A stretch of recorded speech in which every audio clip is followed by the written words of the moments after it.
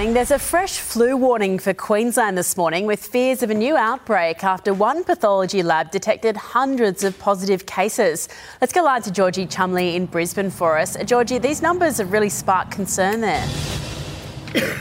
Good morning, Eddie. That's right. We know so far this year already 1,600 people have been hospitalised. Usually by the time spring rolls around, we can kind of guarantee that flu cases will start to drop off. But as you mentioned, that one pathology clinic on the Gold Coast has seen a 200-fold increase in the number of influenza B cases recorded last month compared with 12 months prior. In total, we've had about 27,000 cases of influenza B right across the state of Queensland. There's also been a slight increase in the number of COVID cases. So doctors are saying if you haven't gotten your COVID booster or your flu jab, now might be the time, even though usually we would be in the clear for this kind of thing. On top of that, we've seen record ramping figures released today, which have shown that on any given hour in the past 3 months, 21 ambulances have been ramped waiting outside our emergency departments. Now, the government has shrugged off these figures, saying that emergency departments are busier than they've ever been, that they saw a record number of patients last financial year. Eddie?